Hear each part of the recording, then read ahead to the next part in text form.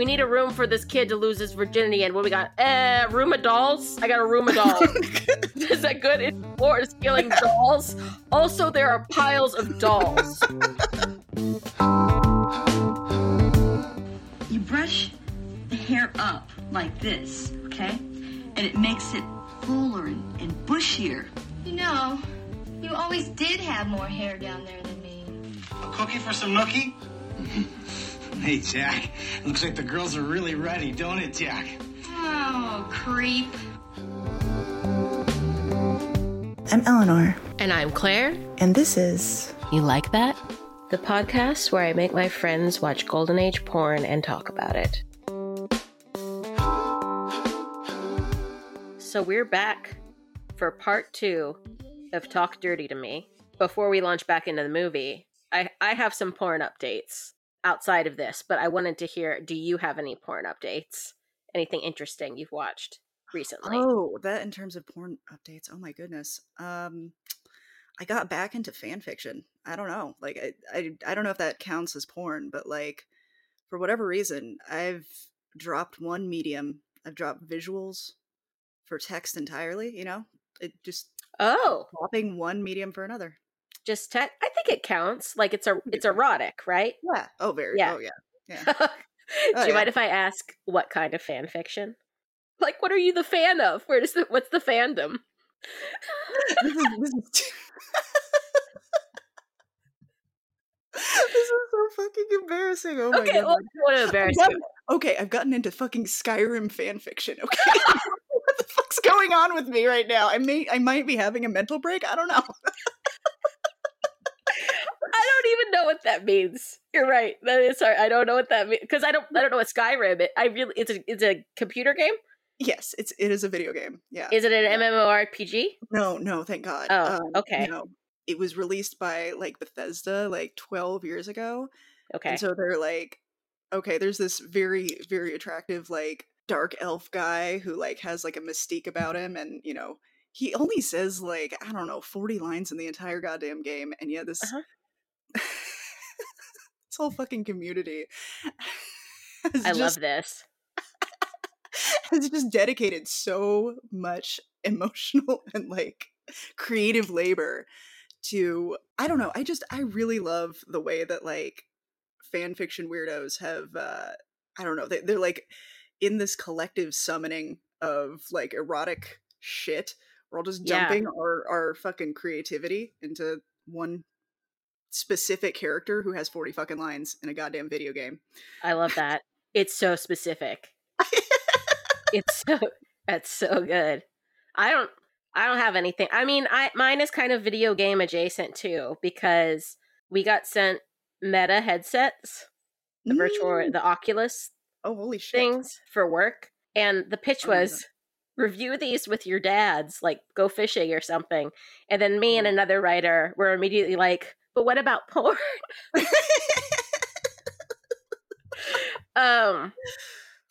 And so I did try a little VR porn. How was that? That's a great question. It's very close. Ooh. You know?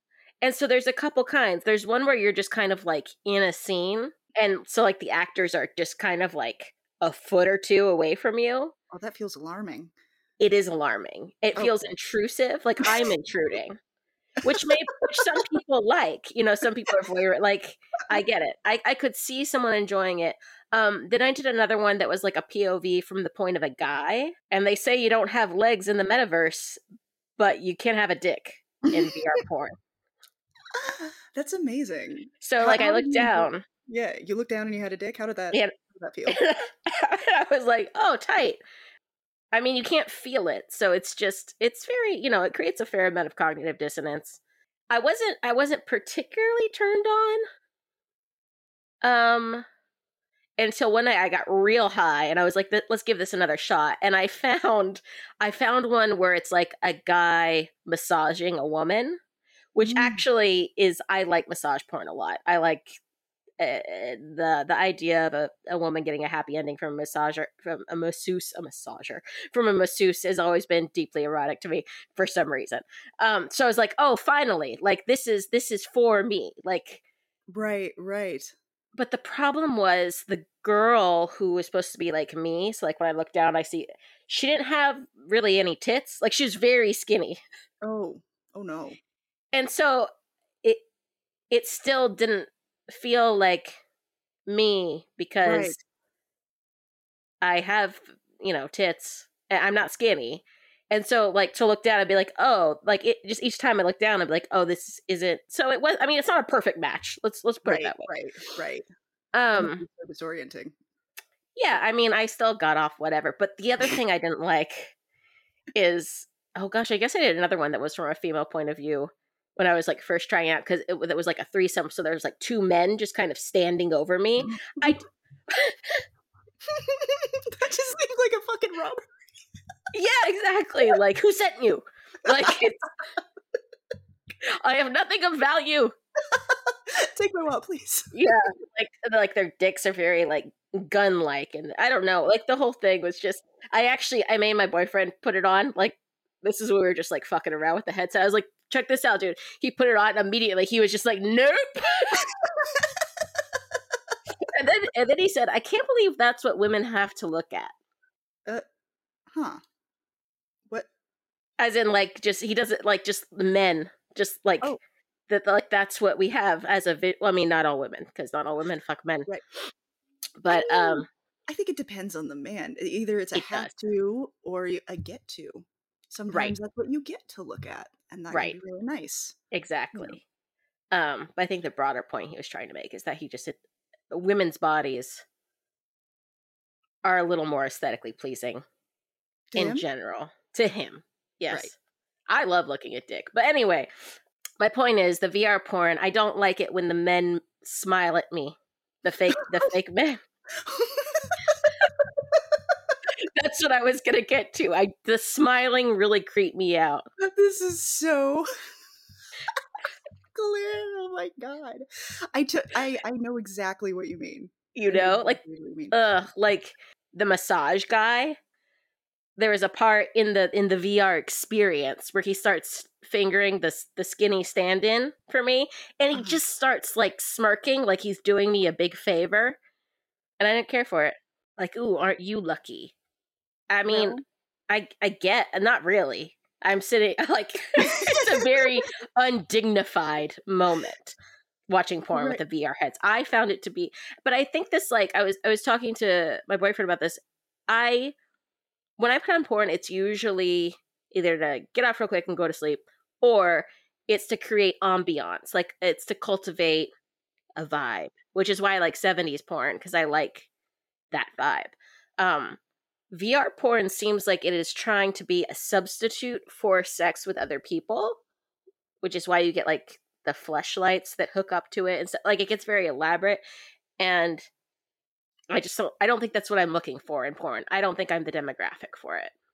That makes a lot of sense. I really value that you do a porn to just go to sleep, because for me it can be sort of energizing more than it Oh, will. Yeah, yeah. That's no. I think there's like a fundamental, I don't know how to call it, but an outlook shift here, because I was mentioning like these motivational porns, Right.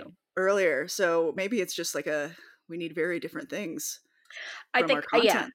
I think we need different things from our content. We have different needs when it comes to porn, as does everyone, which is what makes the world so beautiful. It makes a vibrant community Right.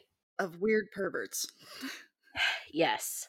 All right. Speaking of weird perverts, Yes. I think we're ready to pick back up with Jack and Lenny. Though I wouldn't call Lenny a weird pervert. Lenny's a sweet guy. But Jack is a pervert, a true pervert, and a compulsive one at that.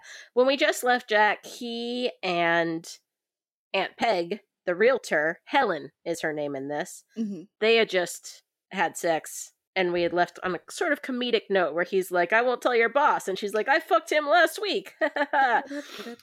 Exactly. So that's where we left off. Now we are cutting to, I think, the next morning. Marlene Dietrich, I still can't believe that's her name, it's incredible, wakes up in her big, beautiful bed to the sounds of Jack hammering.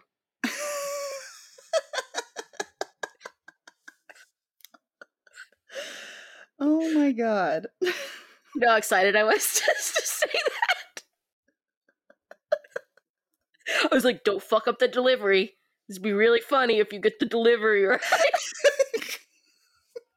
God damn it, Claire. I know. Look, speaking of compulsive, that was something I had to do. I had to do it. But he is hammering because he's making a trellis while shirtless. She comes down in a little robe. She's like, "What are you doing here? And where did you disappear to yesterday?" And he's just like, I'm painting now." And then he says, "You ever see my impression of Jimmy Stewart?" "I don't think I have." "No, of course you haven't. You just met me." "Okay, thank you for that." But then he does the impression. Together, and I got this idea for this is a new gun, Cap. I drew it on paper. So what's the difference if I think about a gun or draw a gun? What I thought it was a really good Jimmy Stewart impression. What did you think? I have to admit that I do not know who Jimmy Stewart is, so Oh, I'm going to say. Wait, who's Jimmy Stewart? he's in It's a Wonderful Life. Oh, it did seem good, you know? Yeah. I mean, it seemed, I've definitely seen like clips of Jimmy Stewart. Yeah, he has a very distinctive way of talking that I'm not going to try to do because it won't be fun for anyone. But he does his impression, which is actually pretty good. And then she claps and he says, "I should be on stage." And the thing is like John Leslie really was like a very arty guy. Like how he said, he was a good harmonica player. He was a singer. He also worked for Crucible Steel for a bit, and then he attended an arts, I think it was the Art Students League of New York. So like kind of all over the place career-wise, but like always, there was always something artistic in his life, whether it was harmonica playing, singing, acting, and I think that's one of the reasons he's such a convincing porn actor and porn performer. He really honed his craft in a bunch of different ways. Yeah. Yeah, I think that comes off. I think that translates. He's like a man of the world, I guess. Very worldly. Yeah. I don't get the sense that a lot of contemporary porn actors, the male ones, have gone to school for it. No. Let's just say. No, and to be fair, I don't have a good grasp on a lot of contemporary porn stars. Like it's a gap in my knowledge. But right, I'm not dissing anybody, by the way. No, but I don't. Well, because back then, like that was just kind of who naturally gravitated towards porn because it was an easy gig, acting adjacent. You also had to, deliver lines pretty consistently. Yeah, which is not necessarily a requirement currently. No, now we're kind of back to loops. That interview we had with Lisa Centrise when she said, "Now it's all loops," that like blew my mind because it really is. It's loops again. There's little clips. So after the Jimmy Stewart impression, they're just hanging out by the pool, talking about movies. And like, here's the thing. They actually have a good bit in common. Like they both really like movies, which can take you pretty far in a couple. And he likes talking dirty. She wants someone to talk dirty to her, and she likes being fucked hard. But the problem is, I don't think he sees women as people. I agree with your assessment. I don't get that sense either, that he sees women as people. I don't get that sense at all. Yeah, they're conquests. Yes. I have to say, feeling like a conquest is not particularly arousing. I generally want to feel like we're both here for the right reasons, or for the same reasons at least. Right. I don't know if there's a right reason. Yeah, I wanna be on the same page here. I don't like the idea that sex is something that is done to me. I would like it to be done with me. Right. Like I don't mind being chased a little. Right. Or wooed. I do not like being wooed, I have to say. No? No. Well, what's your sign? I am an Aquarius. Oh. All right, but here's the explanation though. My Venus is an Aries. Oh no. Yeah. I also rising I have a dual stellium. This is fucking completely losing so much of our listenership. You know right what? now. They're going to learn. They're The gonna men in learn. the audience, the 40 to 50-year-old men who don't give a shit about astrology, they're about to learn about our big three. I'm a Yes. double Leo, which is the sister sign of Aquarius. Mhm. So that's why we're so compatible in so many ways. Truly. But you like being center stage, so that makes sense to Yeah. me. All right, where the fuck were we? Oh yeah, so they're just I hanging don't out. know. They're just hanging out and talking about movies. And he's like, "Oh, can I use your phone?" And she seems a little jealous. She's like, "Oh, do you have a date?" And then he calls Rose, who we will meet very soon. And he's like, "Oh, guess who this is? I miss you. I'd like to see you tonight." And then she very carefully picks up the phone in the other room. Do you remember doing that? I do. I do remember doing that as a kid. So I got a different read from the scene. I thought that he was faking this phone call because no one seems to respond. No, there's someone there. It is Okay. Rose. He is talking to maybe. Rose, and he It is is Rose. he is Okay. scheduling her to come over, and she is listening. You can't hear Rose's side of the conversation, Right. but you can hear him, and she's listening Okay. in. The kids today, they have no idea. They wouldn't understand what's happening, really, because like they can't, No. you know, They would not at all. right? They would have no idea how to read this scene. Yeah, come to think of it. Yeah, it used to be possible to listen in on anyone else's conversation in the house just by picking up a phone that was hooked up to the same line. Right. And doing so carefully, because you wanted to avoid the little click. She does hear him say, "I've been wanting to fuck you lately. That sweet pussy you got, my dick's getting hard just talking to you." And this is exactly what Marlene wants to hear. This is what she's been craving. And so now she's hearing it being directed at this other woman. And then he gives an address so that Marlene knows, oh, this is happening nearby. He wants her to have heard this, I think. Right. Yes, that is the takeaway that I got, that he definitely wants her to hear this and be turned on by it. Like, Right. This was a call done with intent. Yes. I think he correctly clocked her as being a little bit nosy. Yeah. And this phone call was not done for Rose. I think that it was done very performatively for Marlene. And poor Rose. I mean, Rose has an interesting, I think, kind of mini character arc, actually. Not so much poor Rose. Rose is an interesting woman. We'll get to her in a moment. Yes. After Marlene hears that phone call that she was meant to hear, she goes to take a shower about it. Goes to take a shower about it. Yeah, so she's like in the shower, touching her boobs and processing her feelings. I will say what as you do, as one does. When I'm in the shower processing my feelings, do you ever sit down in the shower? No, because, well, so as we discussed last episode, I live in a very old house that's similar to the house in this film. Oh, right. You know, built around the same time, same style. And so we have like this very ancient bathtub that, like, no matter how much we're gonna scrub, it still kind of looks a little bit dingy. Yeah. Yeah, it's just one of the things that kind of comes with having a really old house, that the last updates that were done were probably in the early 80s. Okay. Honestly, like, when I was watching some of these scenes of John Leslie, like, doing random stuff around the house, I was like, God, my biggest fantasy right now is to have somebody, like, fix some shit around here. Oh my God, me too.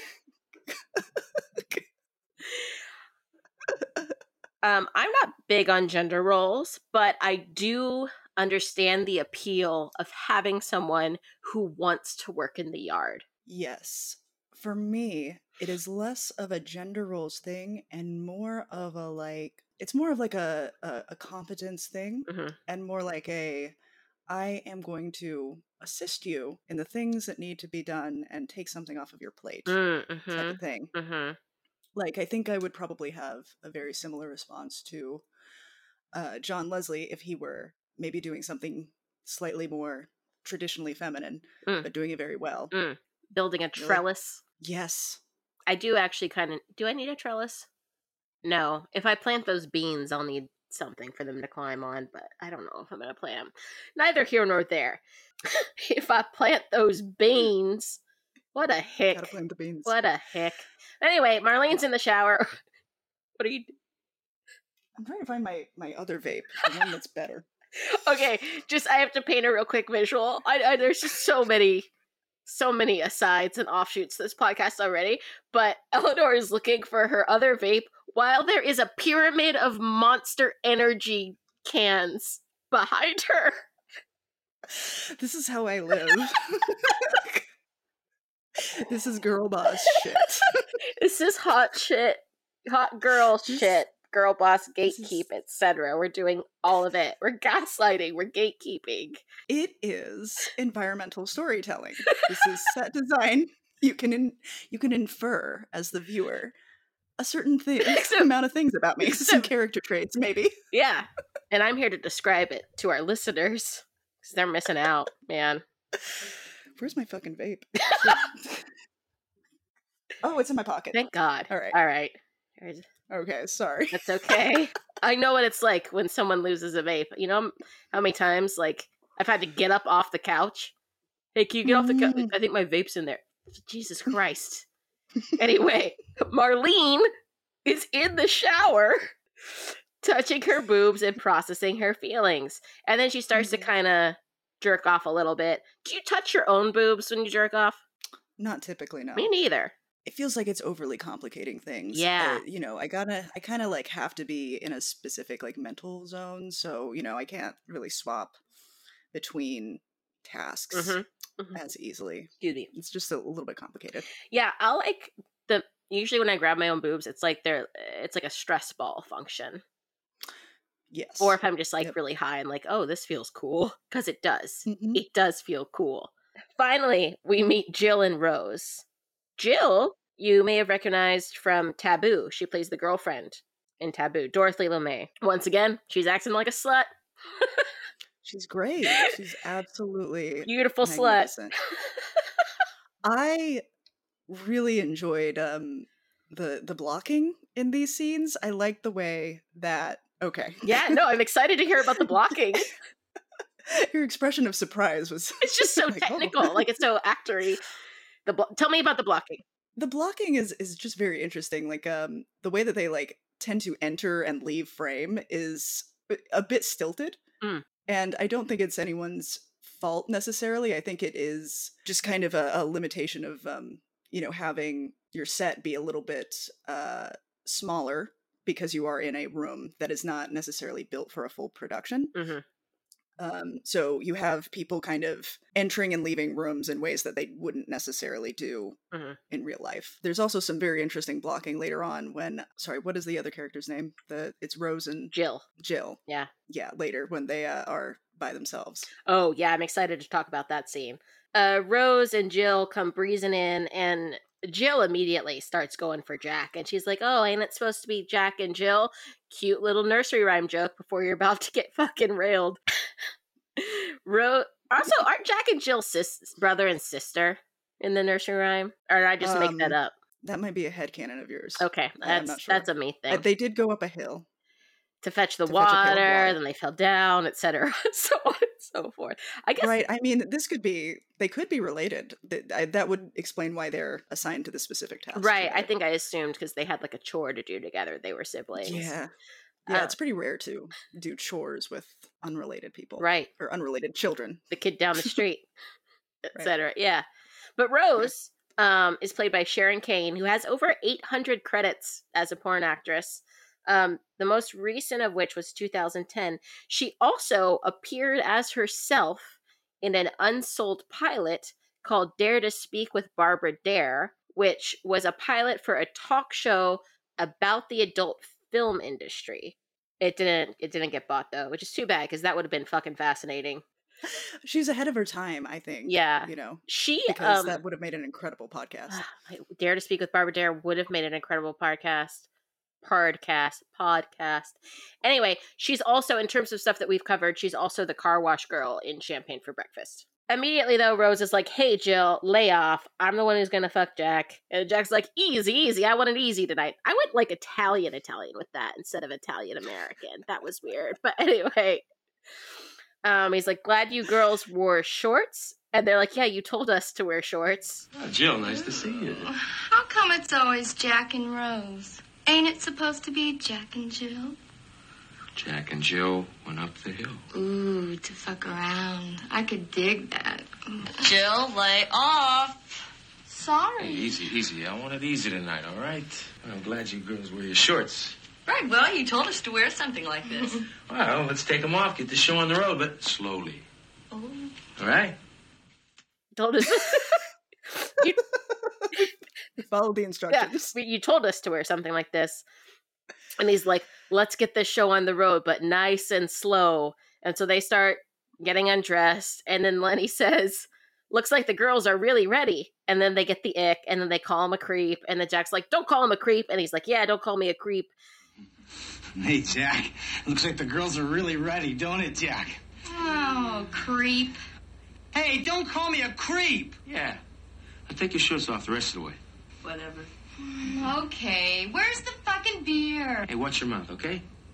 Jack, I forgot there's only 2 left. Hey, could this be what you had in mind?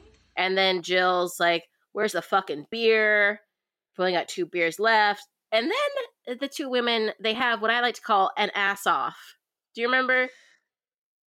An ass. Who they're like, whose ass is better? Oh, yeah. Yeah. Actually, I have a question. Are they supposed to be, in the context of this film, sex workers, or are they more just party girls? They're just girls who like, they're just fun girls. They're just fun girls? Okay, yeah. They're just normal girls. Innocent girls. Right. Yeah. Yeah, they do indeed have an ass off. Yeah. Which, I honestly did not commit terribly much to memory because I was so... That's okay. amazed by the events that come later. Right. So right. Yes. Anyway. So yeah, they have their little ass off. Whose ass is better? And I don't think he really answers them. And then again, they're like, what about the beer? He tells Lenny, go get the beer. Lenny's like, I have a fucking sprained ankle. Why are you making me go get the beer by myself? And then fucking Jill calls him a fucking bitch because he won't go get the beer with a sprained ankle, which is uncalled for, man. A lot of people being needlessly rude to each just other. Really in this rude. Film. and then Jack goes, hey, I said watch your fucking mouth. Which I love. And then he's like, okay, I'll go get the beer with you, Lenny. Because I don't know how these girls haven't picked up on the fact that the only person Jack even cares about a little bit, besides himself, is Lenny. If you want to be if you want to be on Jack's good side, be nice to Lenny. Jack is one of those guys. Well, I don't know that this is like limited to men even. This is like a sort of like only I am allowed to be mean to this person. Right. If anyone else is mean to this person, even though Jack like relentlessly bullies Lenny. Right. Like constantly. He does not allow anybody else to shit talk Lenny. Yeah. Do you have siblings? Both of them are older. Like a lot older? Yeah. Okay. I feel like that is a sibling thing. Because less so now, but when I was even into my late teens, I was a dick to my younger sisters, who are both, they're twins, they're 3 years younger than me. But if anyone else was even like, I went to visit Sydney one time when she was going to Oxford, and this guy was just being really rude and trying to like pit us against each other. Like he said I looked younger than her. And I fucking snapped. I was like, don't you ever fucking talk to my sister. Like, what the fuck is wrong with you? Why are you so fucking rude? Did anyone teach you any fucking manners? And then, but he was nice to her from then on. Good. Yeah. So, but. Was he English? No, he was, was he British? Yeah, I think he was one of the little British fucks. It's always appropriate to bully the English. That's true. That's very true. There's never a wrong context. And they have one response, which is, well, at least our children don't get shot in schools. True, you got us. At least your children don't get shot in schools. Okay. And you have healthcare. We get it. This is still very, very big talk coming from people who still literally have a king. Literally. Have a king with a little crown. Anyway. Eat shit. English people. Based. All right. So then Dorothy LeMay calls Lenny a bitch. Jack goes, hey, I said watch your fucking mouth. And then he's like, I'll get beer with you. And then Rose just fucking loses it. She's like, Jack, you told me you were going to stay here with me tonight. He goes, hey, relax, I'm not going to New York. I feel like Jack consistently presents these like options that no one would have guessed. Mm-hmm. And it's like, where is this coming from? He's very hyperbolic. Yeah. Hyperbolic, But man. where is this coming from, Jack? Hey, I just love it. I just love an opportunity to say A, which I think is... You do an A very, very beautifully. Thank you so much. I can't necessarily pull it off. A. You sound like the Fonz on Quaaludes.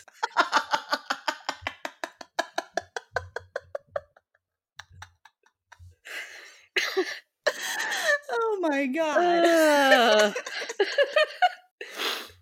Hey, I'm napping here. That was perfect. That was perfect. All right. Oh fuck! I think my edible kicked in. Oh shit! All right. Let's do it. Let's fucking go. So the boys go to get beer. The girls are hanging out. And Rose says, "I'm sorry, I snapped at you tonight." Jill says, "Oh, that's okay." And Jill says, boy, it's been a long time since you and me fucked around. I missed it. And Rose says, I missed you, but lay off Jack. And she's like, just fucking around. It's just two girls hanging out with their pussies out. Well, you brush the hair up like this, okay? And it makes it fuller and bushier. Jack loves it looking like this. He's one kinky dude, isn't he? Yeah, he really is. You know, you always did have more hair down there than me. Let me see that brush. Yeah, the blocking of this was very interesting. Yeah. I'm not sure. This is not necessarily something that I do with my lady friends. Mm-hmm. With, just hang out, snatch out. Yeah. brushing my pubes. Yeah, Rose starts brushing her pubes. Women tend to do a lot of self-care things together. Yeah. We, like this is the stereotype. We get our nails done together. I don't get my nails done, but either. We get our hair done together. We go to the spa together. Mm-hmm. So I understand the logic here. It's like they're getting ready for prom together in a sense, just like brushing. Yeah, they're getting ready for the balling ball. If you, fuck, so no. sorry. Ugh. But yeah, they are. Or Rose starts brushing her pubes, and then Jill's like, "What are you doing?" Because great question. What are you doing? And she says, you brush the hair up like this and it makes it fuller and bushier. Jack loves it looking like this. You know who else also loved a full bush and told me the one time we hooked up that I should grow my bush out? The beautiful slut guy. Which I thought was very presumptuous to have, like, because he's like, you should grow your pubes out. I'm like, how does that affect you? Like, we didn't live in the same area. We didn't have plans to, like, send each other pics of our, you know what I mean? Like, there was, like, I mean, I could do that, but you're not gonna see it. So, like, why bring it up? And why, also, like, I got a fair amount of laser hair removal in my 20s, so only so much can grow back. You know what I mean? Right. And it also doesn't grow that fast. It doesn't. So, I don't know if he was expecting some results by, like, the end of the night. I don't know. Yeah, it was just it was a weird thing to suggest, but I was gonna say that, like, if I'm in a relationship and someone has a preference, I will occasionally indulge that preference. You know what I mean? Right. But, like, I couldn't be with a guy who's like, you have to be shaved all the time, because shaving is kind of traumatic, actually. Yes. It also depends very highly on your lifestyle factors, you know? That's true. If you are working a job where you are walking a lot, your priorities are going to be very, very fucking different than somebody who has an office job. That's true. So maybe, I don't know, if you're not the one who has to deal with the ingrowns. Maybe shut the fuck up. Maybe shut the fuck up. But I will say, in terms of requests, grow your bush out is maybe one of the easier ones to accommodate, because you don't have to do anything. True. I've run into a few people who wanted to insist on some specific thing, and you know, when I was in my very early 20s, I indulged some of those things, and now I don't. No. Yeah. No. No more. Yeah. You're taking this pussy as is. Yes. Off the rack. Right. This Or is not a bespoke experience. right. It is a unique experience. Certainly. But it is not a bespoke It is not bespoke. experience. No. No. Anyway, Jill's response to the bushier bush talk is, he's one kinky dude, isn't he? And then she says, you always did have more hair down there than me. Let me see that brush. And she takes the brush from her, and then she's like, really, Jill, you better fucking lay off. Stop trying to make your bush bushier than mine. Also, like, I've never kept track of how much pubic hair my friends have. I have no idea. No, I that has never come up, I have to say. It's none of my business. So, but going back to why why Rose likes Jack, she says, he makes me do things other guys don't make me do. Yeah, that line, I have to say, I was not a fan of. Ruh-roh. Yeah. Gotta say, I was not a fan of that line. I think I interpreted, though, as it's like a kind of S&M type relationship. Like, I don't think she's doing things against her will. I think she likes being told what to do, and I think he tells her to do the most outlandish things. That is a very, I think, fair reading Thank you. of the text. I think so. I think I probably would have been much more comfortable with this line had we seen more of their relationship in general. Yeah. And she has come on into this film like, I don't know, 3 minutes, 5 minutes. We don't know that much about Rose. We can infer a lot of things, but right. Ultimately, I would like to see a Rose and Jack extended universe. That's all I'm saying. Yeah, I think that would be interesting. I don't think we get that. What we do get after the pussy hair brushing is we get a cut to Marlene brushing her beautiful blonde hair. I love that cut. Mm-hmm. I love that cut. And she's doing like these little hair flips, and then she starts kind of like touching herself through her silk robe, but then she starts crying. Oh. And I think those are real tears. Unless I'm an idiot. I think so. What do you think? Real tears in terms of the character or the actress? I think the actress is actually crying. But I don't know why I think that. I just wrote real tears with 2 exclamation points. I could see that, yeah. Honestly, I was pretty preoccupied with that cut earlier, which I thought was very, very thoughtful from an editing and a filmmaking perspective. Oh, yeah. That a lot of my attention was focused on, production choices. And in terms of whether or not I think those were real tears, we do know that Howie, another actor in the film, did have real tears at one point in a scene that did not make it into the film. So what a double standard. Right. As you will recall from Howie's wonderful interview, he said the reason it got taken out was, and I quote, "There's no crying in porn." Right. Excuse me. So they're saying it's okay for women to cry, but men don't cry in porn. Yeah, this is deeply toxic masculinity. It's rare that you see reverse sexism truly in the wild, but here we are. Absolutely. I mean, this is a film about reiterating masculinity in a lot of ways, in my opinion. I think it is an examination a bit of masculinity. I think that, Jack does a lot of things that are maybe condoned.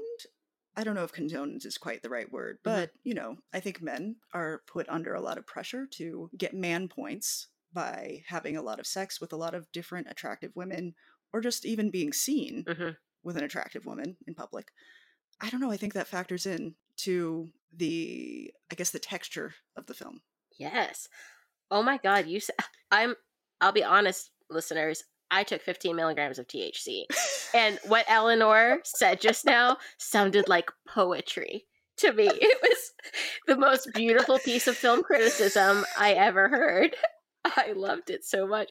But I will say, when you talk about man points, like, what do they get when they reach it? Like, do they get to trade them in for, like, a wife or something? Or they get enough points?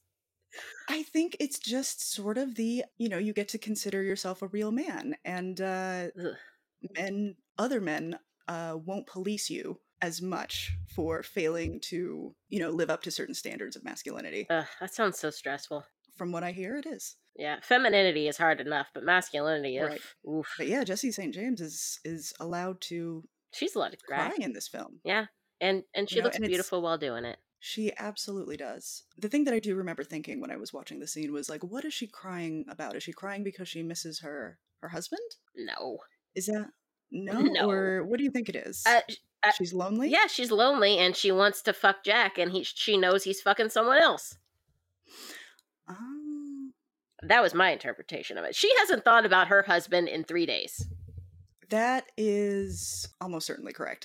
I thought there was an intent there to show that she was conflicted. That she was conflicted about cheating. Maybe. I wasn't quite sure what. Well, there could be.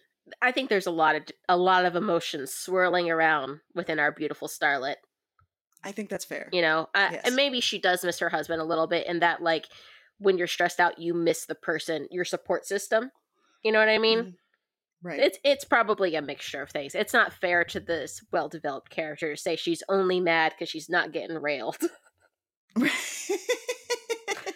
Like that flattens the character in a way that isn't fair to this movie. Yeah. But yeah. But it's, it's a short but poignant scene. All of a sudden, the boys are back. The boys are back in town.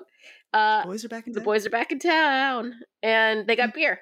They got beer. And Lenny comes upstairs. He says, Jack's downstairs. Rose, he said you should come down right away. And then Lenny just kind of plops himself next to Jill and says, a cookie for some nookie? A cookie for some nookie? I found that so charming. Me too! I don't know. Nor ordinarily that would be hideous. Yeah, rhyming? Rhyming? And also, just calling it nookie is quaint. It's Fred Durstian. I would say it's Durstian. It is. I forgot about that fucking guy. But I mean, think about it though. If someone's offering you a cookie for some nookie, that means 1, you're getting a snack. 2, you're getting fucked. Yes. Those are my 2 favorite things. Not at the same time. Absolutely. Separate. Yes. Yeah.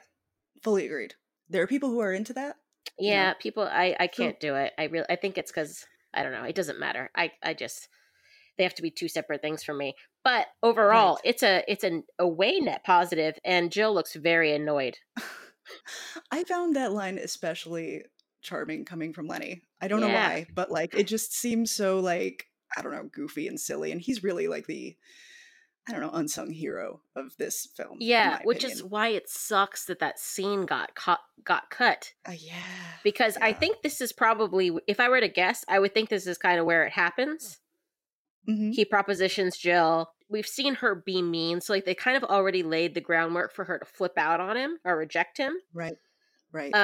Because that ends there. We don't see her response. We don't really see the end of that conversation, and we don't know where Jill goes. Right. Yeah, that makes a lot of sense. I personally, I would have taken him up on it. Me too. Unless it was a peanut butter cookie, don't like that. Not a fan. Wow. Ideally a lemon drop cookie. Oh my god. Love that shit. A lemon drop over a peanut butter? Yes. All right. I like my peanut tasting things in the savory regime. Oh, okay. In like, Thai food typically, that type of thing. Not so much in my baked goods, I have to say. Oh man, I love it. I love it in everything. Not in sweets. Sorry, I know I keep getting off topic here, but no, it doesn't matter. Hey, you said you would take him up on it. You would fuck him. Oh yes, I absolutely would. Me too. I would totally. I mean, I would have probably taken him up on it regardless, and just been like, no, you can have both of the cookies. Yeah, because he's so fucking. He's so hot. He is. He is so beautiful. He's a beautiful man, and also, okay. Do you remember the himbo discourse on Twitter where someone? Oh, of course. Where someone said that fucking someone who was dumber than you was akin to pedophilia. I do remember that discourse, and I immediately decided that I was done with Twitter for the day. Yeah. When I saw people responding to that, I was just like, you know what? No, I'm not going to deal with this. This is Like, this is so many fucking levels of stupid that I can't do this today. No. I can't do this today.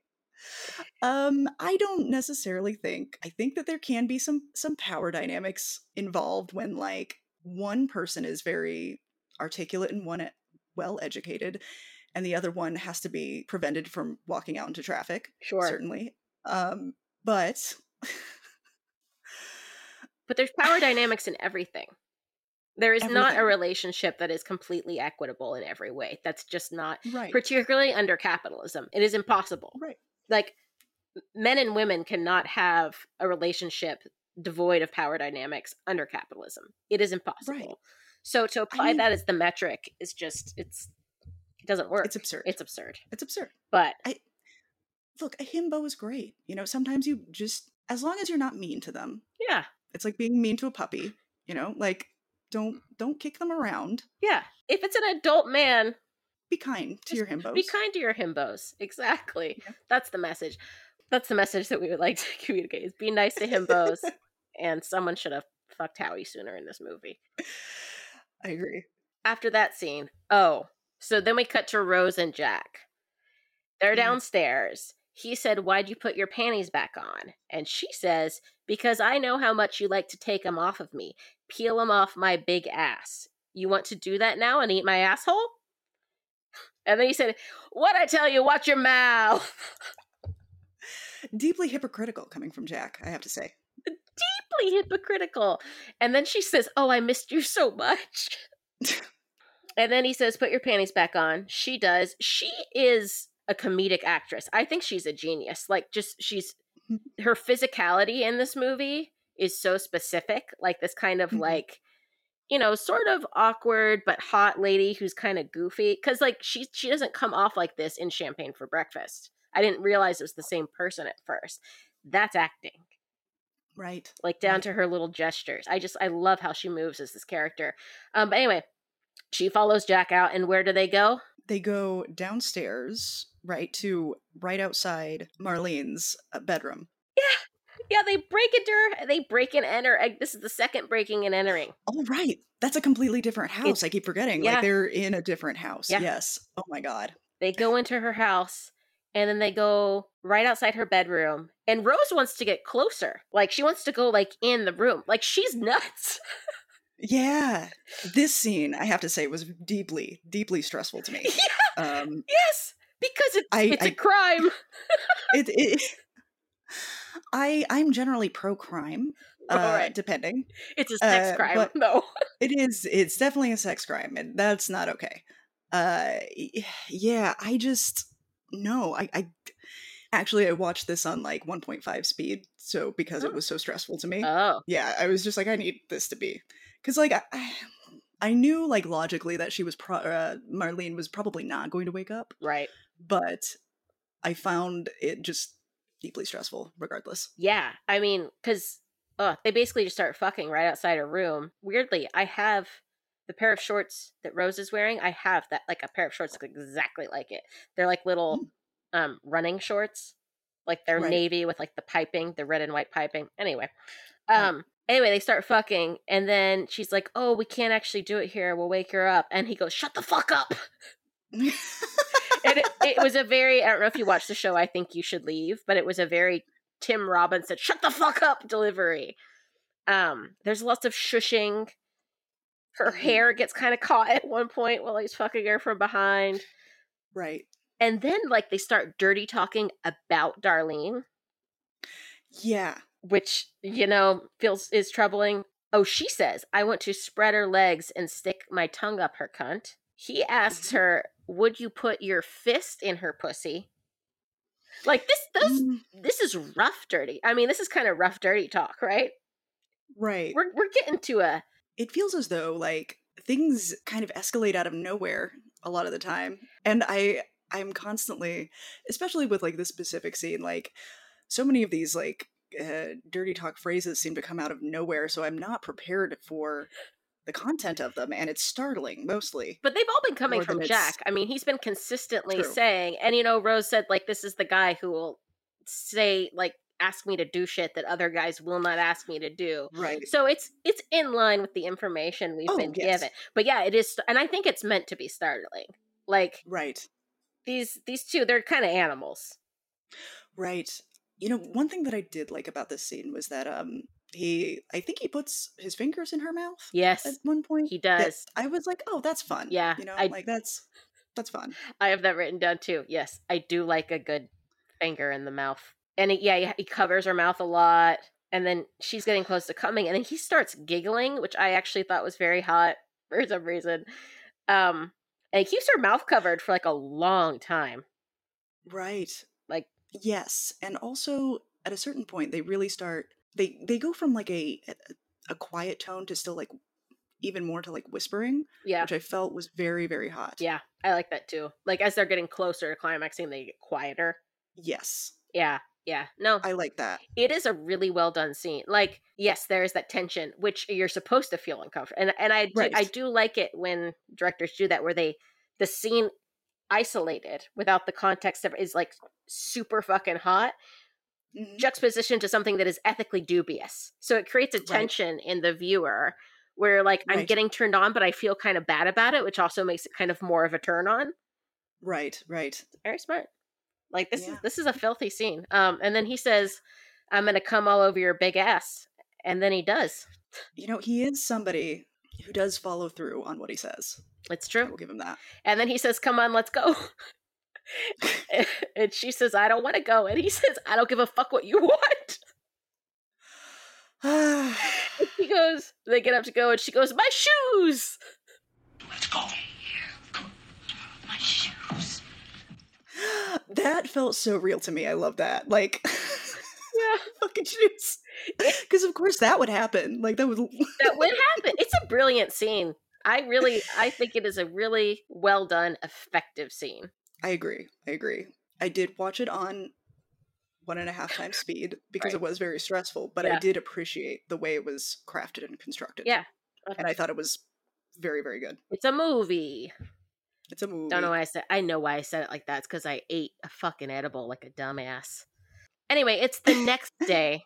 Yes. Marlene comes up to John Leslie, to Jack, and she says, "I want you to leave." And he says, "Oh, I knew you were there. I could feel you." Like saying he could feel her from behind him. And then he says, "Come in the evening, come in the morning, come to my call, come without warning. My heart, my arms, always welcome." And I have written here, some guy from some movie, I don't give a fuck. Yeah. Yeah, I'm sure it's a reference to something, but I did not. It's a reference to an old movie. She says, "You know how to talk pretty. Is that the only way you know how to talk?" And he says, "To you, that's not what she wants, damn it." She wants him to talk dirty to her, which is the name of the movie. Yeah. Like it's literally Get with it, man. It's literally the name. Anyway, she runs up many stairs. Right. It's a lot of stairs to run up. And then he grabs a flower, smiles sinisterly as he watches her climb all of those stairs, and then he kisses the flower, which I hate. Yeah. Like, who are you doing that for? Like, who are you hamming? She's gone. She's up the stairs. She can't see you doing this weird thing with the flower. Who is that for? I do think he thinks of himself he has main character syndrome. Even though he is the main character of this movie, he thinks he is the main character of life. He really does. Yes, that tracks, it also tracks with his prior behavior of dirty talking while he's watching her through binoculars for whose benefit for himself. Yeah. Yes. So he's doing, it feels like a sort of like a ritual in a sense to sort of like, he's like his own hype man. I think in a lot of ways. Like he's just like around here dirty talking to himself, kissing flowers to just sort of like hype himself up for this like, Yeah, that's exactly it. You could see him saying something like, "And so the hunt begins." Like narrating. He might. Yes. I could see him narrating a scene to himself with no one else around. Absolutely. I can't really judge that. I think that that's a perfectly fine strategy. I mean, he uses it for terrible reasons, but in general, I think it's totally fine to hype yourself up, because Oh, who else yeah, is I do it going all to? the time. I say he has main character syndrome because I have main character syndrome, and game recognizes game. Leo shit. Right, exactly. See? The listeners are learning about astrology. Yes. Oh, so after we see the kiss of the rose on the range, we get a cut to Lenny in a room that is just Oh my floor to God. ceiling dolls. Yes.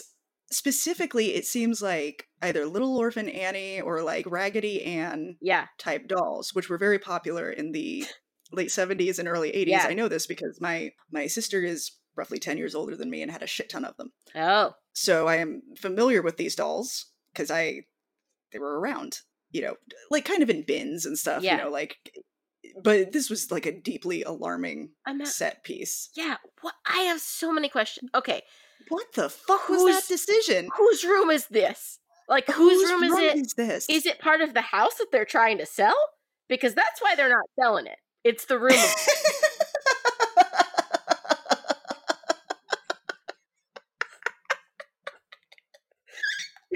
Am I wrong?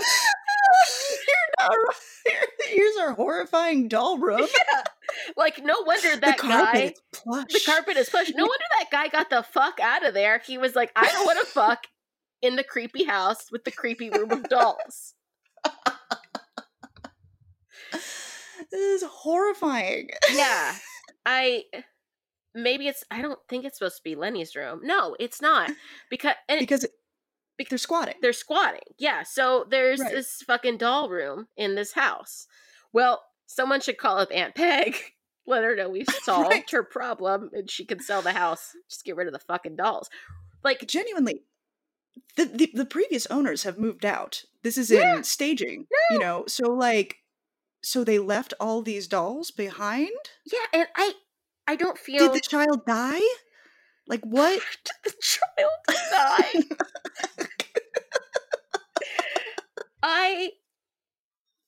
I want to make sure we're describing it so everyone can envision what we're talking about.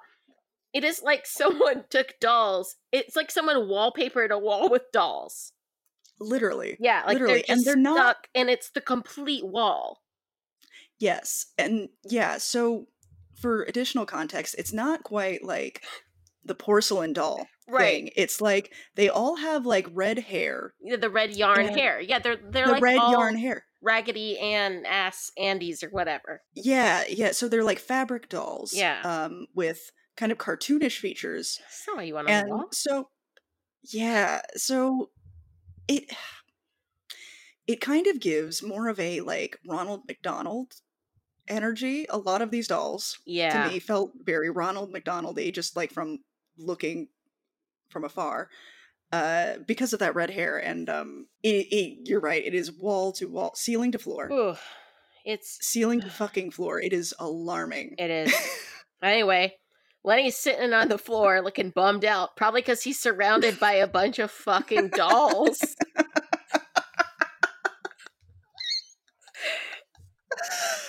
Like, how could anyone get horny in this room? Yeah, well, like, yeah, they do. But oof, they're the real perverts. Those dolls. Anyway, yeah. Are we to believe this house for sale has a doll room? The house that is mostly empty except for this room that is floor to ceiling dolls? It's just, and there's also like piles of dolls too, right? Piles. They're like piles of fucking dolls. Yeah, like it's not just the ceiling; it's also piles of dolls. It's genuinely so horrifying. It is the scariest fucking thing I've ever seen in my life. Scare, honestly. Man, to go from it was a jump scare. From John Leslie tenderly kissing a flower, room of dolls. I really want to ask Howie about this. Yeah, we should. We'll have to have him back on because we'll have to have. Yeah. What the fuck, man? I want some context for this. You didn't know about it. Anyway, why the fuck? He's sitting there. Also, sorry. No, it's important. Before we move on, yeah. Why the fuck? One, in the context of like the canon of this film, there's a fucking doll room in this house, right? But also, what the fuck was their set producer or their fucking, what was their, oh my god, the words are escaping me. Who pitched Their this? location scout. Yeah, who? You know, like, what were they?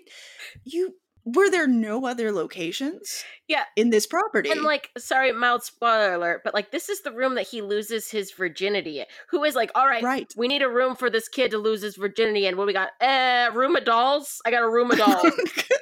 Is that good? It's floor ceiling dolls.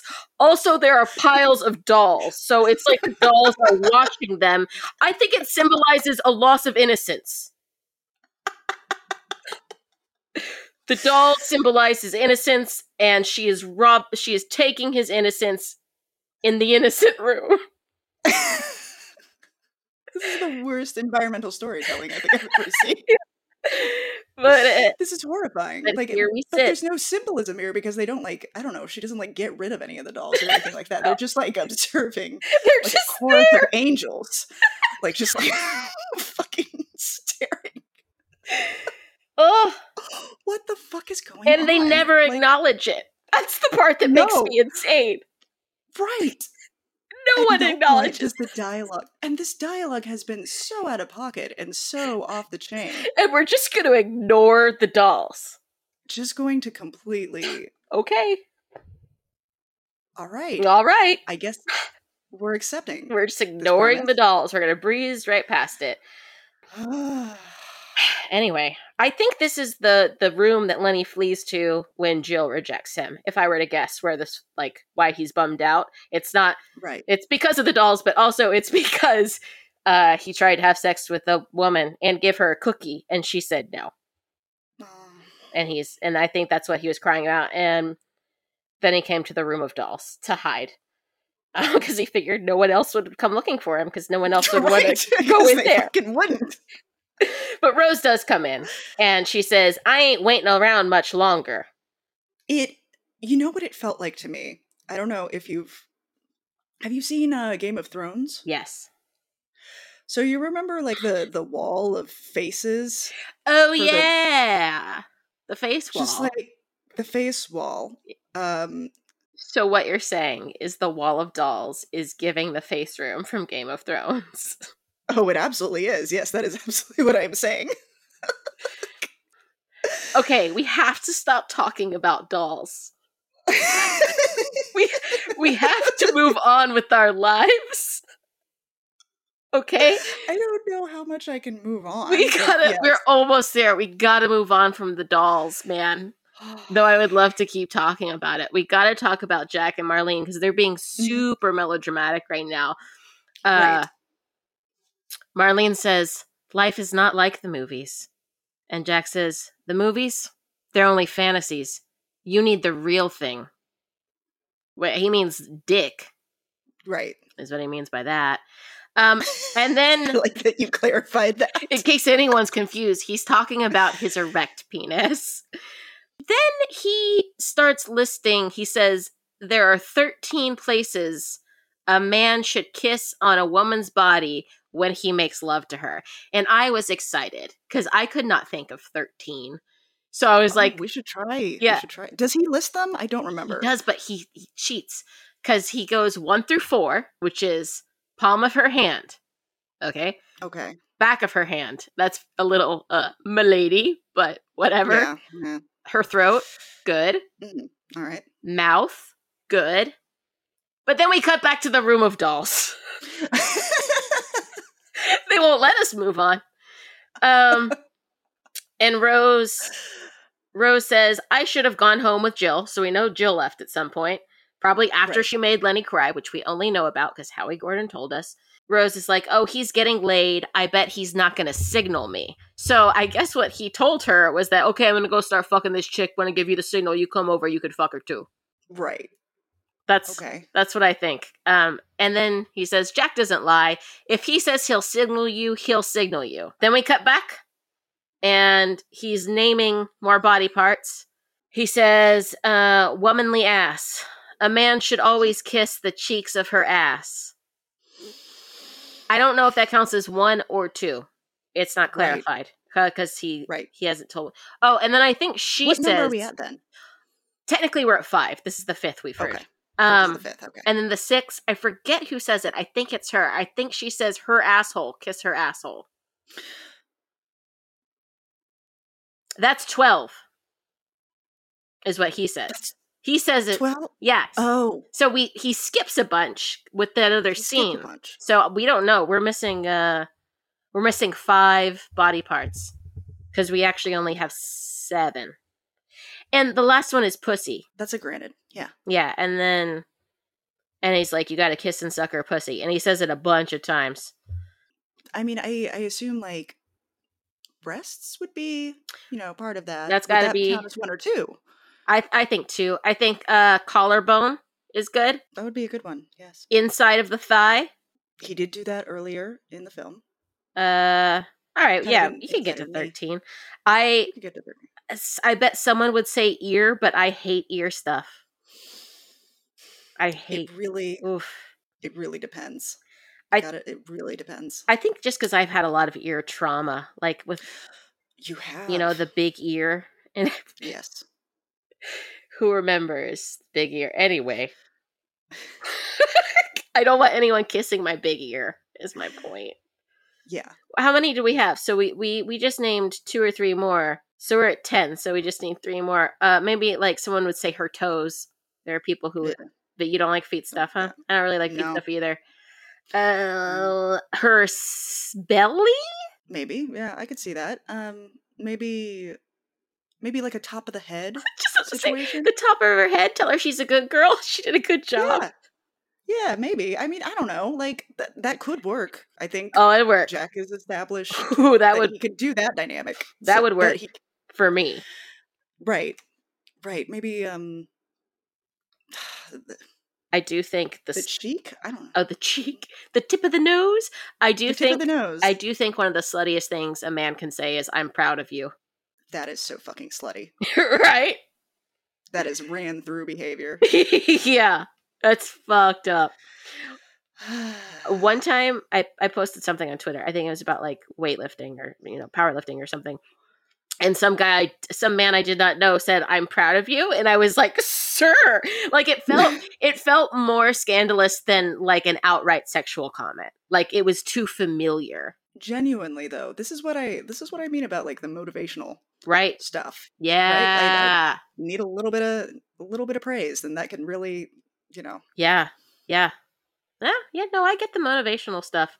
Yeah. Anyway. Just a little encouragement. Just being proud of it. Yeah. Good Lord. What are we talking about? Well, I can tell you one thing. It's that Marlene is wet as fuck right now. She's ready because someone is finally talking dirty to him. Her. He is finally you know what I mean. You're getting there.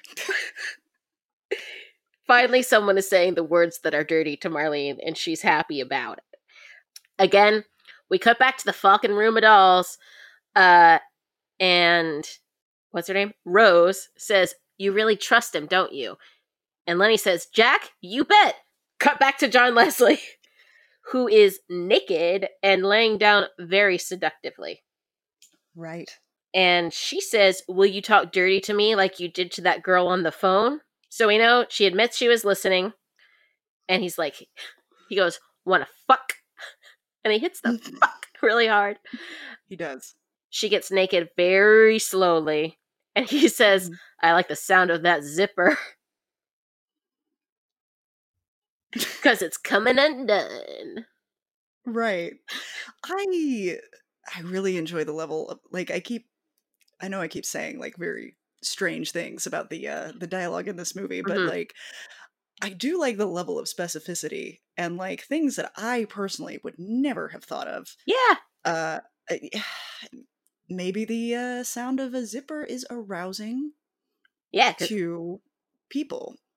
That is not something that I've ever clocked necessarily. I feel like I've clocked that. I think like zippers are erotic. Like there's a reason, and I think I've mentioned this before in this podcast, one of my favorite album covers is Rolling Stone's Sticky Fingers, and it's just like an extreme close-up of a guy's crotch wearing really tight black jeans, and the album originally had a working zipper on it. But they didn't do that again because people kept fucking up their vinyl because they'd be like, oh, a zipper, and they'd zip it up and down and it would fuck up the Oh, no. record. Oh, I have one with a working zipper. People thought it was Mick Jagger. It's not Mick Jagger. It's a random Andy Warhol model who we're not sure exactly who it is. But anyway, my point is zippers are right because what's behind zippers? Dicks and pussies. dicks, yes. Unless And you're also backs. unless you're talking about like a jacket. I feel like Jack would have been deeply at home and very excited to be in a Hot Topic circa 2006. Those aren't sexy zippers. They don't unzip really anything. Yeah, those aren't functional. We're talking about zipper classic. Right. Zip. Okay. The original zipper and what its intended use was, not whatever the Hot Topic mess was.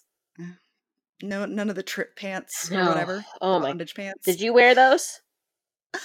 No, Okay, I did wear good. a lot of the skirts though that had multiple zippers all over the place. Really? All right. Yes, I was a goth child That's in cute. high school.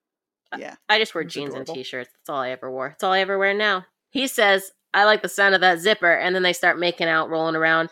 And then we cut back to the doll room, and we've got Lenny and Rose having like a real heart-to-heart. They actually look like they're connecting. And Right. she's like, Jack's got a lot of girls, Lenny. Does he ever take care of you with those girls? And then Lenny says, he gets girls to be with me, which I don't think that's actually true. Mm-mm. And he says, I try to be like how Jack is with girls because he's real good. Then we cut back to the ravishing. Mm-hmm. And she says, say you want to suck my pussy. Do it. Do it. And then we cut back to the doll room. So I have so many feelings about this strategy of cutting back and forth. Mm-hmm. Like, thematically, I fucking love it. Right. I love this culmination of all of the themes and the things that we're setting up, these character arcs, going back and forth. It gives like a tension from like a, I don't know, like a sexy point of view. It is more disorienting. Yeah. Yeah. But it was very common in Golden Age porn is to cut between two scenes like that. It's in almost all of them. And yeah, I don't know if it's because they're worried about people getting bored or if they thought it was just more of like a movie thing to do. Right. I don't know. But yeah, I do find it disorienting, particularly with the two scenes we have going on here. It's two very different moods. Right. Deeply different moods. Like, I was just going to say, like, as an editor, you really have to be really careful with that sort of a thing. Yeah. Because there has to be like some sort of, I guess, continuous energy so that it doesn't seem like, going, stop, right. slow. Going, stop, slow. Because then you really want to integrate those two scenes in a way that like feels propelling rather than being stuck in bumper to bumper traffic, if that makes sense. Yeah. Which one do you feel, how do you feel this falls in terms of those two?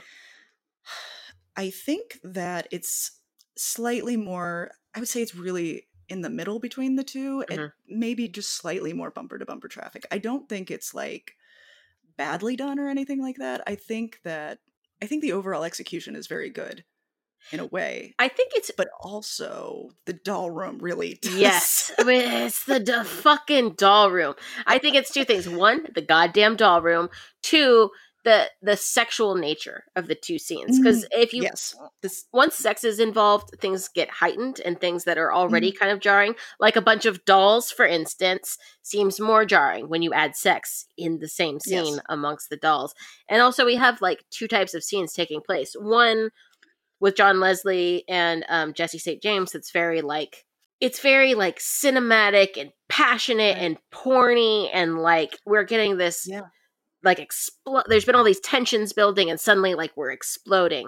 Then we're cutting back to this. Sex hasn't even started in the other scene, but we know where things are headed. Right. And what we're seeing right now is we're seeing like a very maternal energy. Like Rose says, you've had that same shirt on for 2 weeks with the same coffee stains. Let's take it off. Right. Let's take it off, okay? Very maternal. Like, and very caring. Yes. I was mildly alarmed at the fact that I did not necessarily notice that Lenny was wearing this same t-shirt the entire time, but I guess that's true. Does the boy know how to do laundry? I'm genuinely concerned for him. I don't know. I think he lives with Jack. Right. Well, in the sequel, we find out he lives with Jack. I don't know that they've definitely said that in this, but like the idea is, I think Jack, kind of takes care of him.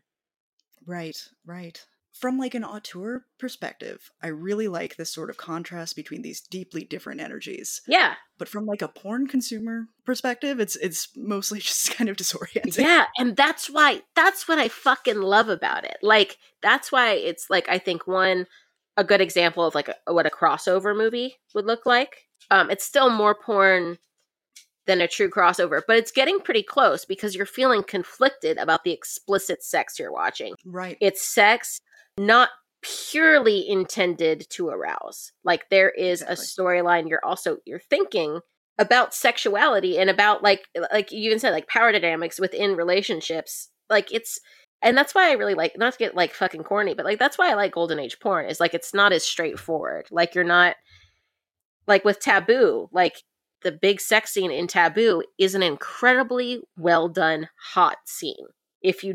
But once you know that they're related, it becomes very disturbing also, and then that makes it like it gets shame involved. It's just, I think it's more interesting. I think it's more interesting to watch and more interesting to talk about. I agree. But not everybody wants that in their porn. I think that that added complexity there is very interesting, and not necessarily something that is common in porn produced today. Yeah, right. Yeah. A lot of one-note things happening. Yes. What you even the are virtual seeing reality, or what is advertised. What? I was going to say, even in the virtual reality, it feels very flat. Yeah. Yes. It's very like one note. It's like what you are seeing, like the tags are exactly what you're getting. Yes. If you are clicking on a brunette, something, massage, whatever, exactly what you are going to see. It's very rare that you get thrown for a loop, which I think in some ways can be good. Yeah. You don't want shit happening out of nowhere, but yeah. And I do wonder, this is maybe a completely high brain thought, but I do wonder, like, in old porn, the women even are like you have characters. The women are characters, the men are characters. These register to your mind as people with personalities and stuff. In loops and in like, modern loops where it's just like a quick video of two people fucking roughly or whatever, they're not characters. You know what I mean? Or maybe they're just what you're projecting onto them. I do wonder if that's why OnlyFans and, similar services are so popular, is like it brings kind of like a personness back into it, like some humanity back into it. This is actually something that back in the day I did a documentary about, for Vice actually, about findoms, financial domination stuff. And one of the sex workers who I spoke to about this said that, like the image is now cheap. The image is basically free. Yeah. The video, you can go fucking anywhere. You can type in boobs into Google search engine. You'll be served with infinite titties. What's really lacking is an intimacy, a personal connection that is felt there. And I think it's interesting that like a lot of, anti-porn, anti-sex work people will say that like, oh, you're kind of like buying women's bodies, like, like that sort of a thing, you're commodifying. But it seems as though like the most profitable, or maybe most, the biggest portions of the industry that make money are these sorts of like OnlyFans type things, or like camming, or, a lot of full service sex workers. So people who meet clients and have sex with them, like escorts, say that a lot of their time is spent, just like talking to their clients. So, yeah, I think that I forgot where I was going with this. Well, I think we were just comparing like, yes, when you have a movie that has like full-fledged characters in it, even though it's a movie, you still get more of an emotional response than you do to just a pure loop or like fuck scene. I think that is something that is absolutely missing in a loop, a GIF, an image, whatever is, sometimes that's what you need. You can add your own mental context and Yeah. framing for whatever and you know, these people on screen kind of become your paper dolls or whatever to enact the framing that you've mentally set up. But yeah, it does end up feeling a little bit inhuman. Yeah. Yeah. Which, What were you gonna say? no, that was pretty much it. Yeah. Which, I think it's a good time to cut back to some pussy eating. Which is exactly what, you know, Jack is doing, eating pussy. And then immediately after that, we go back to this tender scene in the doll room. Rose says, "Have you ever been kissed?" Lenny says, "A little bit." And she goes, "Did you like it?" And he doesn't really answer. She says, "Would you like me to kiss you right now?" And he like nods, and then she does. And then we go back and back to Jack and Marlene, and he's saying, "Suck me, suck me." And he looks kind of demonic, actually. Like, it's real intense, a lot of intense emotions in this room. And then, like, he fingers her, and then he sticks his fingers in her mouth, which I think is a super hot move, honestly. And then right after that, it's back to the doll room. And Rose is instructing Lenny on how to eat her out and how to suck her tits. Like, she's basically walking him through the process, which I also think is kind of hot. I do too. I think that sort of instructive element can be really, really amazing, honestly. Yeah. I like that she asked for consent in a nice way. Yeah. All through this. And but like not in a way that feels intrusive, but like in a way that feels warm. Yeah, it's very warm. And it doesn't feel condescending. Mm-mm. It's not mocking in any way. No. She's just like being nice to this man who has not been able to form a connection with a woman. And Right. like is just like dying for some physical intimacy. Right. And she's just being very, you know, she's instructing, but she's not, it's not like condescending or like even like fetishy seeming. No. It just No, seems it nice. didn't. It gave me like sort of warm, nurturing vibes without going into full mommy territory, which is a Right. big no for me. Right. That will just shut me down real quick. I'm Right. done if it feels too. Don't like that. It felt more like she was kind of his, I don't know, tour guide. Yeah. In a sense. Yeah. Yeah. Like, yes. Practical. Very gentle. Yes. Practical, tender. And I feel like it, you know, it keeps going back and forth between these scenes. I feel like the tender scenes almost feel more shocking. Because one, it's not the kind that feeling too. It's not the kind of sex you expect to see in a porn. Mm-mm. And also, like you said, there's like this power dynamic of like, well, he's a little, you know, he's a true himbo. He's a little off. Mm-hmm. He's a little slow. But it's a very tender, like, I don't know, it just brings up a lot of emotions that the other scene, which doesn't really challenge you very much, it's like, oh, a woman cheating on her husband. Like, that's not shocking.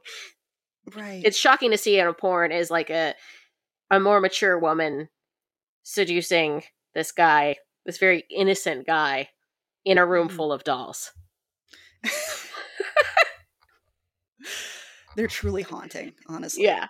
They're so fucking haunting. What was interesting to me is that, like, in theory, like, the climax of the film should be these two characters, Jack and Marlene, who we've, like, watched the evolution of their connection through this film. That should be the scene that we're most interested in, right? Right.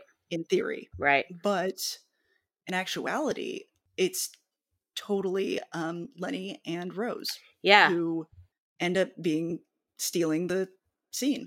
Which is why it makes sense that Spinelli was really fucking mad when they cut out the crying scene, because that would have completed the story. It would have made this scene even more impactful. Like, it's already a very effective scene, but can you imagine after seeing this man like sob out of sheer loneliness and frustration and like feelings of rejection, to then see him, you know, finally get laid would have been even more effective. So yeah, Anthony Spinelli was right. I'm gonna get a shirt made that said Spinelli was right. Next. Next official merch. Yeah. The Anthony two Spinelli was right. the two we got two blowjob scenes going on. One's very aggressive and one is very tender. And I bet you can guess which is which. Then John Leslie starts doing this thing I like to call dick keep away, where like he puts his dick kind of towards her mouth and then will jerk it away. And he's like, "What do you want? Where do you want it?" And she's like, in my mouth, in my mouth. So again, very porny. And then the scene with Lenny, he's playing it very naturally, like a guy happy to be getting blown is what he looks like, Right. Yeah, it's just kind of oddly, it is oddly moving. Yeah, it is. It's kind of sweet.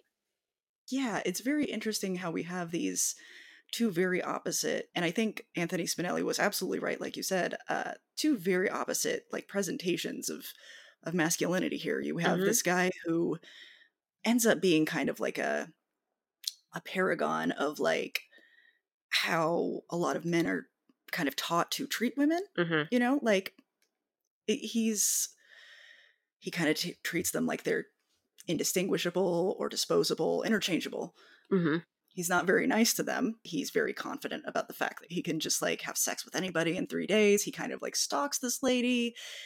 He is not super honest with her, right, about the fact that like he's not actually a handyman and this is just totally a pretense, right, to be around her. This level of like forgery, basically. And Lenny is nipping at his heels, following him around, like being told to wait in the car.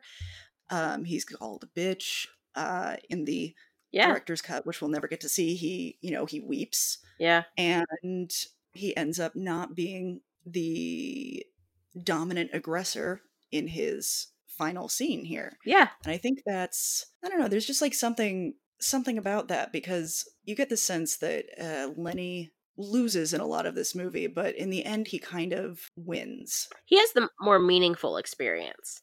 Yes. Yeah. And then we cut back to Jack, and he says he's talking dirty now, but he's getting real with it. He says, "You always listen when people talk on phones? Do you play with yourself while you do it? Play with your pussy? Say you do." So he's basically like, I know you were listening, but she already admitted to that. But right, we're getting real now. And then she's like, "Yeah, I want you to fuck me," and he once again, Jack is hammering away. Yep. Are you proud of yourself for that one? Yes. Okay. I'm proud of you. Thank you. Oh dear.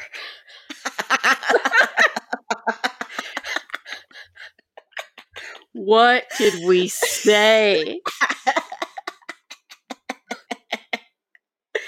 Anyway, Lenny is getting laid, and it's very slow and romantic. And meanwhile, Marlene is shrieking. Rose is actually like pretty quiet, but clearly enjoying it. Normally. There's this very cute moment where Lenny is like, he's holding like a closed mouth kiss.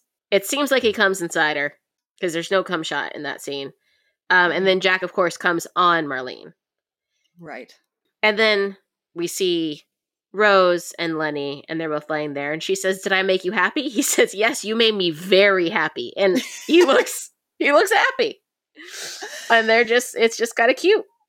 It's adorable. You get the sense that like there's that like sunset moment for them. Yeah. Like it's good. It's Yeah. good. Whereas I feel like, with Jack and Marlene, there's a lot of uncertainty there. Yeah, because what does he say? He says, "I gotta go." Yep.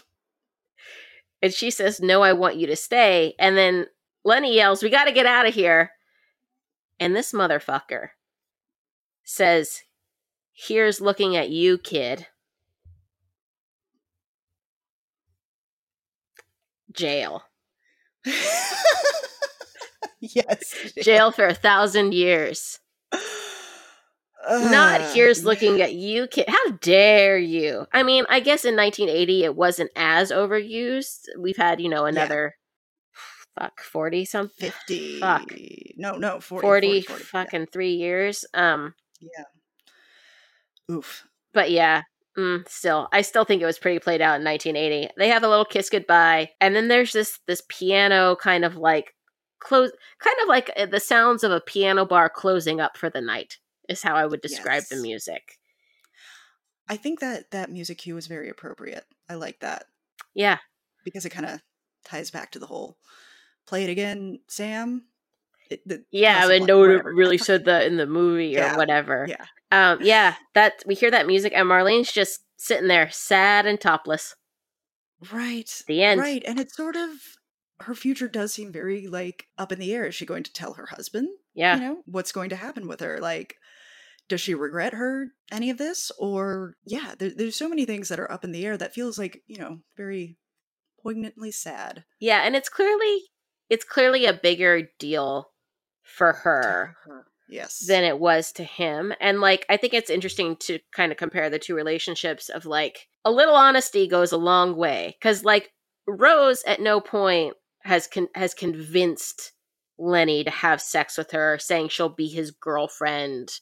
Right. Or like, there's no level of deceit there. It's just like, they're both aware it is a one-time thing. Right. It was nice. I don't think either one of them is expecting to do it again, or you know, they just don't care that much. Whereas, like this guy pursued this woman in such a manipulative, calculated, like just insane way that like she clearly thought this was going to be an affair, at least. Right. Right. And it seems like maybe it was just a one-time thing. What do you think? Do you think it's a one-time thing? Well, Jack does call women up again, apparently. That's true. But I think, yes, but I don't necessarily see that happening here. No, because his whole thing was it was going to take him 3 days and he was going to do it. Yeah, right. Whereas Lenny and Rose, like, I don't know if there was, like, any sort of expectation set up for it to be a one-night thing. I think it was, like, very much like, in the moment, this thing is happening, and then, whereas I think Jack, from the moment that this has started happening, is, like, he is almost in a way already on his way out the door. Yeah. Yeah, he had a plan. He got it done. He checked the item off the list. He's moving on. Mm-hmm. Oh, well. Nevertheless. Oh, wow. Nevertheless. So I gotta ask you, did you like that? You know, I did. Yeah. I very much did. Me too. There were aspects of this film that I very much did not like. But overall, I think like most of the things that I did not like about this film were like indicative of the time in which it was made. Yeah, same.